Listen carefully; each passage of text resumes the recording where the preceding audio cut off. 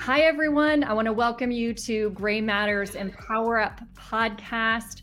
We have a very special edition today that I'm excited about. My name is Kerry McQuone, and I am the Chief Marketing Officer for GrayMatter.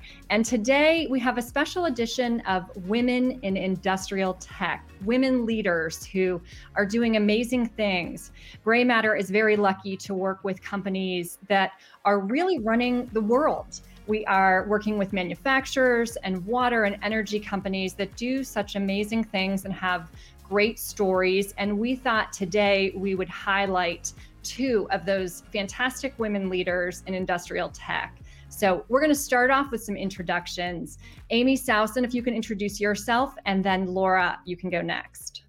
Sure. Thanks, Kerry. Hi, everyone. My name's Amy Sausen. I work with Kimberly-Clark. I am in the IT organization, and I'm responsible for the global applications across our enterprise for manufacturing.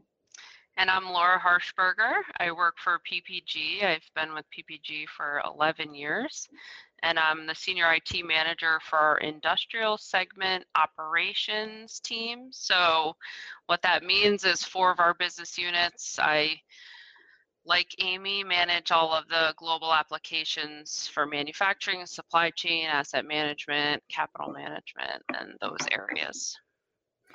So lots of people listening always are interested in the career stories. And especially for the two of you, I think you're both fantastic leaders, but what got you to this point? I think it's important to backtrack a little bit and let people know how your journeys started and how you were able to elevate and take on more as those journeys evolved. Amy, if you want to go first. Sure. I actually started in the telecom sector. I did not start in IT. I did not start in manufacturing. I started in telecommunications. Worked for a large telephone company. Was then recruited into a startup, and eventually, through a couple of career jumps, made my way into Kimberly-Clark in that IT space, and was responsible for voice, video, messaging, which is your email platforms, mobility, which is quite popular today in the IoT environment.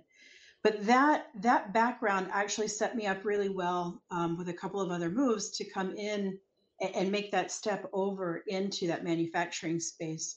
But as part of that journey, I think what was one of the questions, Carrie, you had asked before was really about how did we become a leader? And I thought your question was really interesting because I've been a manager since high school, first job out of college, had lots of great training, people who took a chance on me. I got the opportunity to be in, accelerated academies or whatever you might call that.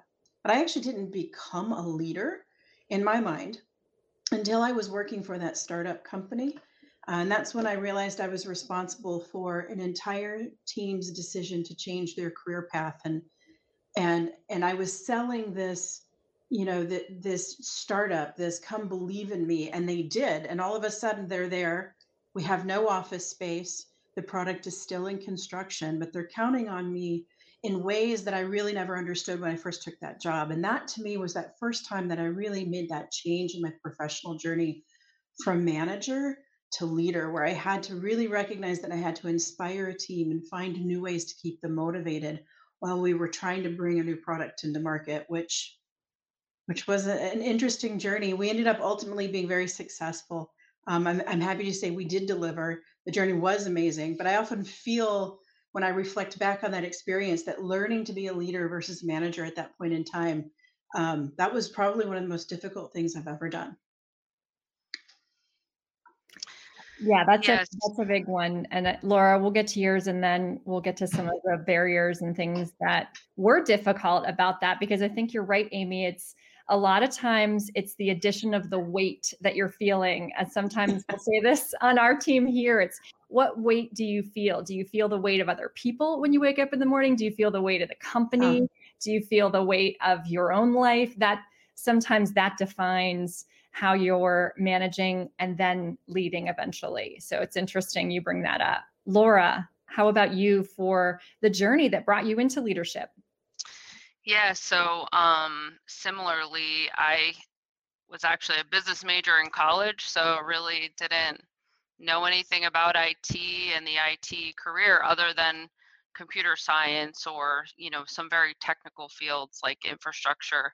And I remember taking a class senior year that was around the management information systems and a little bit about database design, and just felt like I had the business kind of acumen and the business education, and but my mind is very logical, so the database designs made sense. And that's when I decided to go into a systems analyst type of career path within IT. So I've never coded anything from scratch. I can, replicate code or, take code and modify it earlier in my career, but really I think the niche for me has been in that business analysis type of role, where I really like to understand the business, the process, which is why I love manufacturing, right? Because I, love to go to the plants and see the process and try to help them figure out how to make it better, not just from an IT system standpoint, but also just like a lean standpoint. So I say I fell into IT. I've been in IT though my whole career, and I think in terms of becoming a leader or moving up, I think networking has been huge.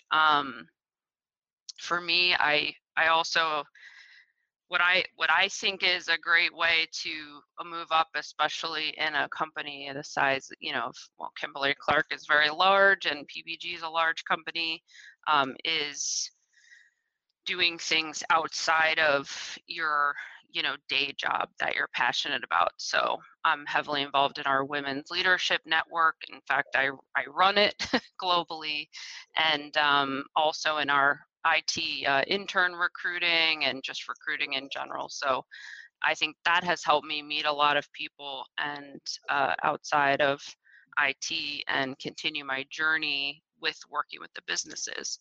I think the leadership one is interesting for me because I played sports my whole life, and I was always captain of my teams, from a very young age, and I played volleyball in college at the Division III level.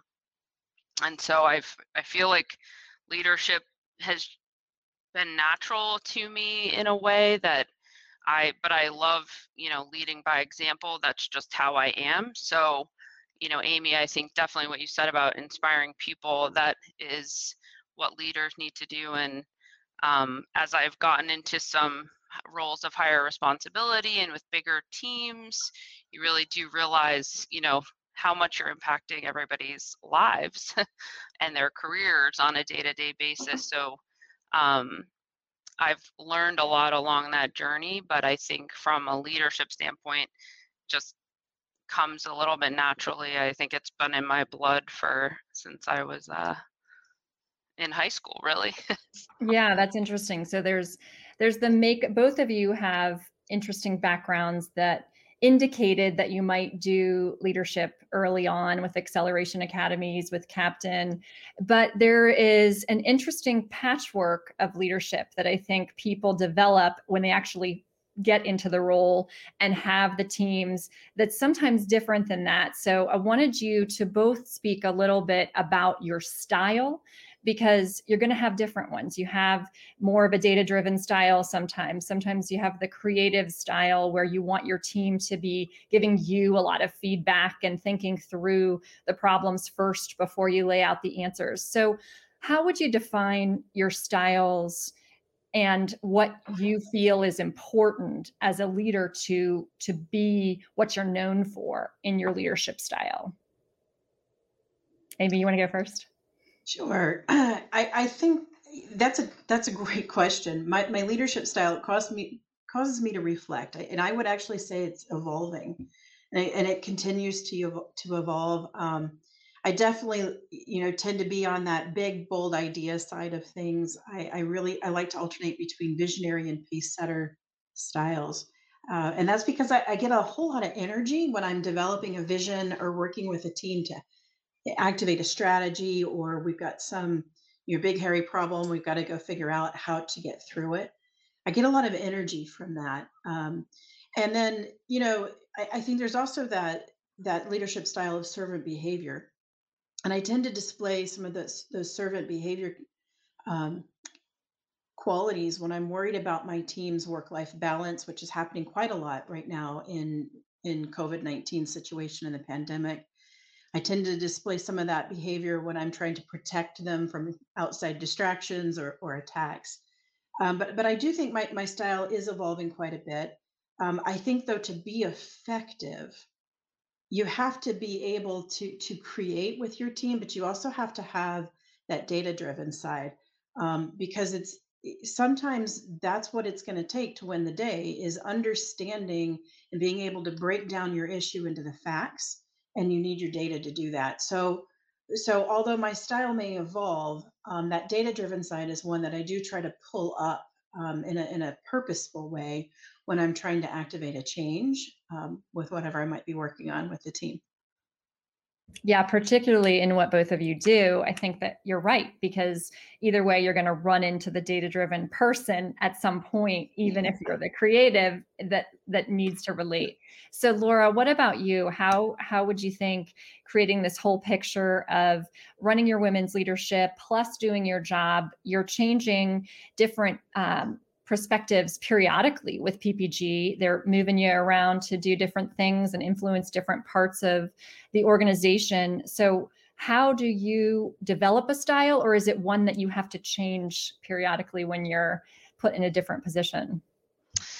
Yeah, I think Amy's comment is spot on about evolving your leadership style depending on, the point in your career or the team. But mine definitely is always lead by example. I mean, I definitely like to not think that I'm better than anyone else in terms of, hey, if we as a team need to get down in the weeds and get something done, I want to be right there and help out, and not be sitting on the sidelines. And then for me, the kind of the impression I like to leave is really, I'm a change driver, big time. So I actually really like change, which is, a lot of times the opposite, right? Nobody really likes to change. And I think that's why I gravitated towards IT, because things are always changing as well, and technology is always changing. And so I have a very much like a continuous improvement mindset where, hey, I could have done something 5 years ago that needs to be changed now. And it doesn't mean that 5 years ago it was the wrong decision, or that anyone did a bad job, right? We have to figure out how to keep up with the business and keep up with the times. So sometimes maybe it makes people nervous when I don't know, when I come into roles. I like to kind of shake things up and see and just question, like, hey, like, how are things working? How can we do better? And of course include the team and the people in those types of decisions. But I usually yeah, I just don't like to sit still, maybe is the best way to put it. That's a good way to put it.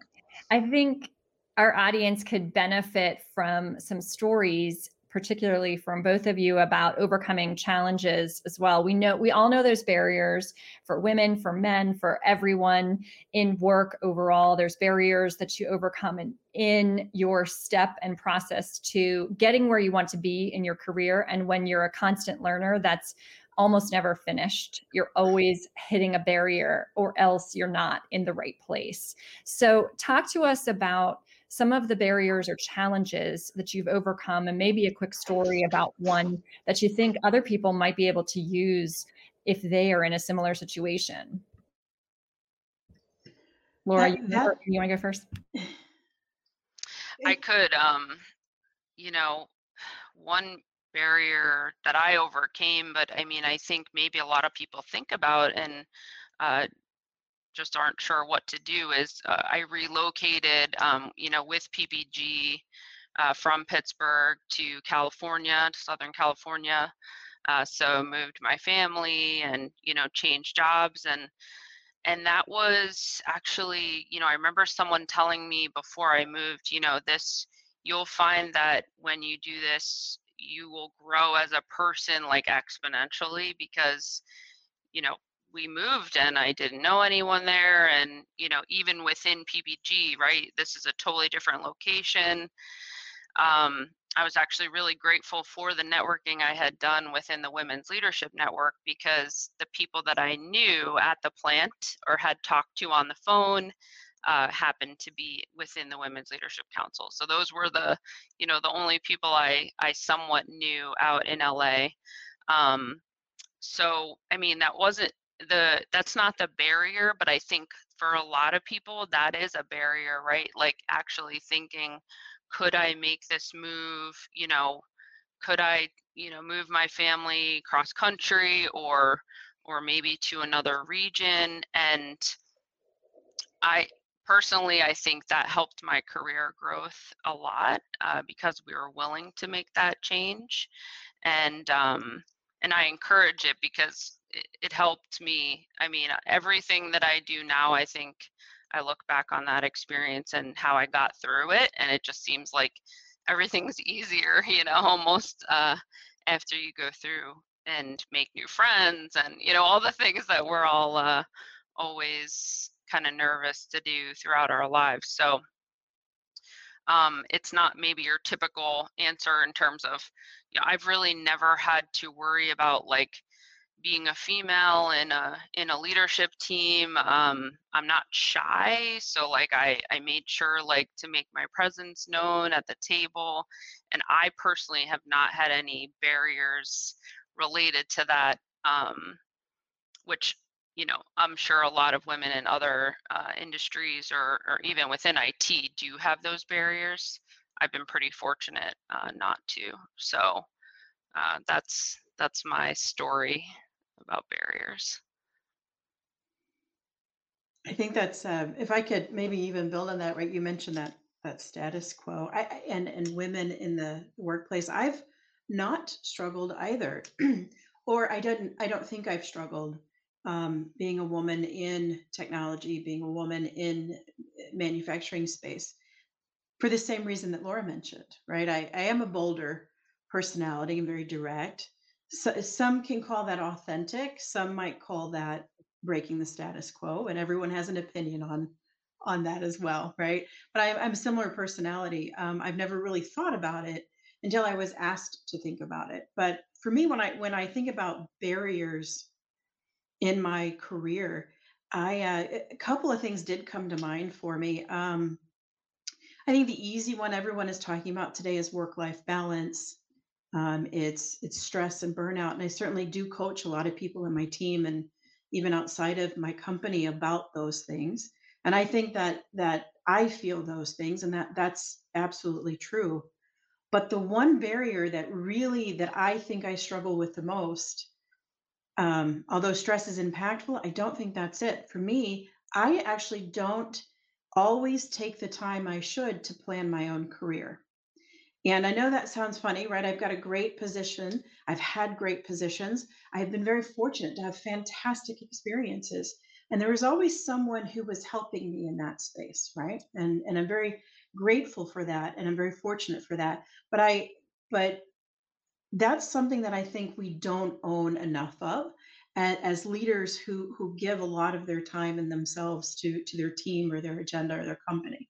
And for me, that's a barrier. I need to take the time um, to chart my own course. And so, I started to think about that, and I actually put reminders in my calendar once a year. This is the time where I should go think about updating my LinkedIn profile. This is the time I should think about what do I want in my next 2 years, and do I have the exposure, the experiences I need to, and the skills that I need to get to where I want to be in the next 2 years. And I'm not very good at it, but it is something that I do think about more purposefully now. Yeah, I always use the Jenny Romney, the comfort and growth don't coexist quote with that.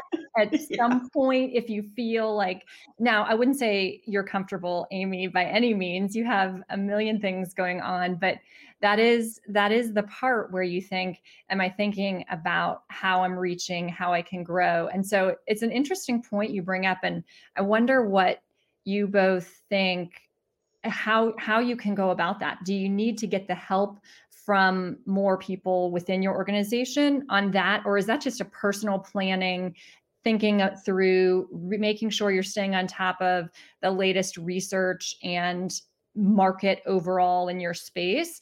Or do you feel like that's a conversation that who you report to in some way should be a part of? I actually think it's a little bit of everything you've mentioned. For me, when I think about that career planning, I can't have a conversation with my manager, for example, that's informed if I actually don't know where I want to go. So for me, a lot of that is about self-reflection. Where do I want to go?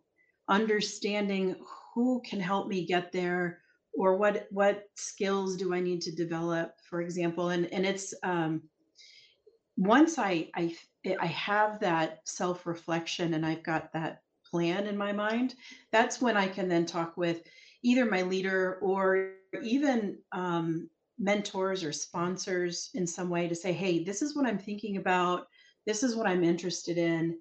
What kind of advice would you have for me? What kind of opportunities do I want to go after and I want to go ask for? But I can't get to that step until I've done that. For me, that it's that self-reflection that I need to do. Right, right. And Laura, you were saying the Women's Network is important to you. What about you? Would it be something you would form with whoever you report to as a conversation, in a 6-month, 3-month goals, reviews, quarterly, yearly, or does that seem too elementary and you have to have be ready to move when you're having that conversation? I think it depends. I would say I've had a lot of informal mentors like throughout my career that I tried to, talk to about those things. The funny thing is, I just remember when I joined PPG, I thought, man, aerospace, it's an awesome business unit and I would love to work with them. Um, you know, and it never really did the planning necessarily, just kind of like had that in my head. And I had a sponsor here at PPG that, I got to know really well. Um, and I worked really hard too to prove, to her that that my quality of work was very good and that, I had a lot of ambition. And so when it came up, it was a stretch assignment for me for sure. And she advocated for me in that setting. And it has, certainly changed my career trajectory quite a bit. Of course, I always wanted to get here. I didn't know how long it would take and where I would stop along the way, because I think a career, I've heard the term, it's probably overused now, right? But there's a career lattice instead of ladder, right? So you're going to move around and get different experiences, not necessarily always up. But yeah, the sponsor in that case she had been my manager at one point, and we were just we saw eye to eye, we're close, and she said, hey, this opportunity's come up and we need somebody to move, and it's a big move, right? So are you interested? And I'm like, I mean, in 5 seconds I was like, hell yeah, like, so I mean, I'm lucky, like I knew my husband was willing to do it. Like we had those conversations before. So to Amy's point, I mean, you have to know yourself and know what your boundaries are, right? I mean, if my husband wasn't willing to go, or if he had a different job at the time, then things would have been different. But really every year, I mean, I'm always thinking of what's next, even when I start a new career or a new job, just to make sure I have a clear vision and can advocate for myself if I need to, right? It's always nice to have people advocate for you, but you also need to advocate for yourself. Right, right. So before I get to the last question, which is the lessons learned and what people might be able to gain from the two of you, if you have one, not necessarily take back, but a lesson that you would put out there to the group. You both talked about being bold and how important it is, and that you have this similarity and that it's carried you through, so that sometimes you don't even recognize the challenge or necessarily see it before you've hit it. How would you advise people who aren't as bold? Is it a mindset? Is that the way to approach things, and not do people create more trouble in their paths by identifying the trouble, sometimes overanalyzing? Is there a way to be bolder that you wake up in the morning and can help people be bolder with? For me, I think one thing I learned early on was, like, there's no really dumb question. I feel like as women, and I mean, a lot of people question themselves, so it's not just women, but I feel like when I was first in corporate America, I'd be sitting in a meeting and thinking all these questions, and I'm like, that's probably a dumb question, because I'm sure someone has asked it, because I'm in a meeting with all these people that are very experienced. And once I got over that and I started asking questions, well, I shouldn't say I got over it. What happened was other people would ask the same thing that I was thinking, but like 30 minutes later. And that happened a few times. And I'm like, okay, so maybe I'm on the right track here. I'm not, this isn't a dumb thing to be thinking. And so I just started asking, when I thought about it, I just started asking questions earlier. And I think that helped with my, the confidence of, okay, I can pick things up quickly. I do understand what people are talking about, even being like a new person. And my questions aren't dumb, and like they're helping us move forward. So having that like example early on for me was pretty critical, because I mean, I'd say I always have had a lot of confidence, like just from being younger. So I don't know how to teach confidence, but I would say, like, definitely don't second guess yourself about asking questions or being afraid to ask questions. I feel like that happens a lot, or being afraid to speak up. Like, chances are everyone in the room is thinking the same thing as you, or everyone's worried. So if you break the ice too, then other people will speak up. And so that's how I, get myself through, and that's how I would advise other people. But yeah, I don't know how to teach. Unfortunately, I don't think there's a magic bullet to teach confidence, but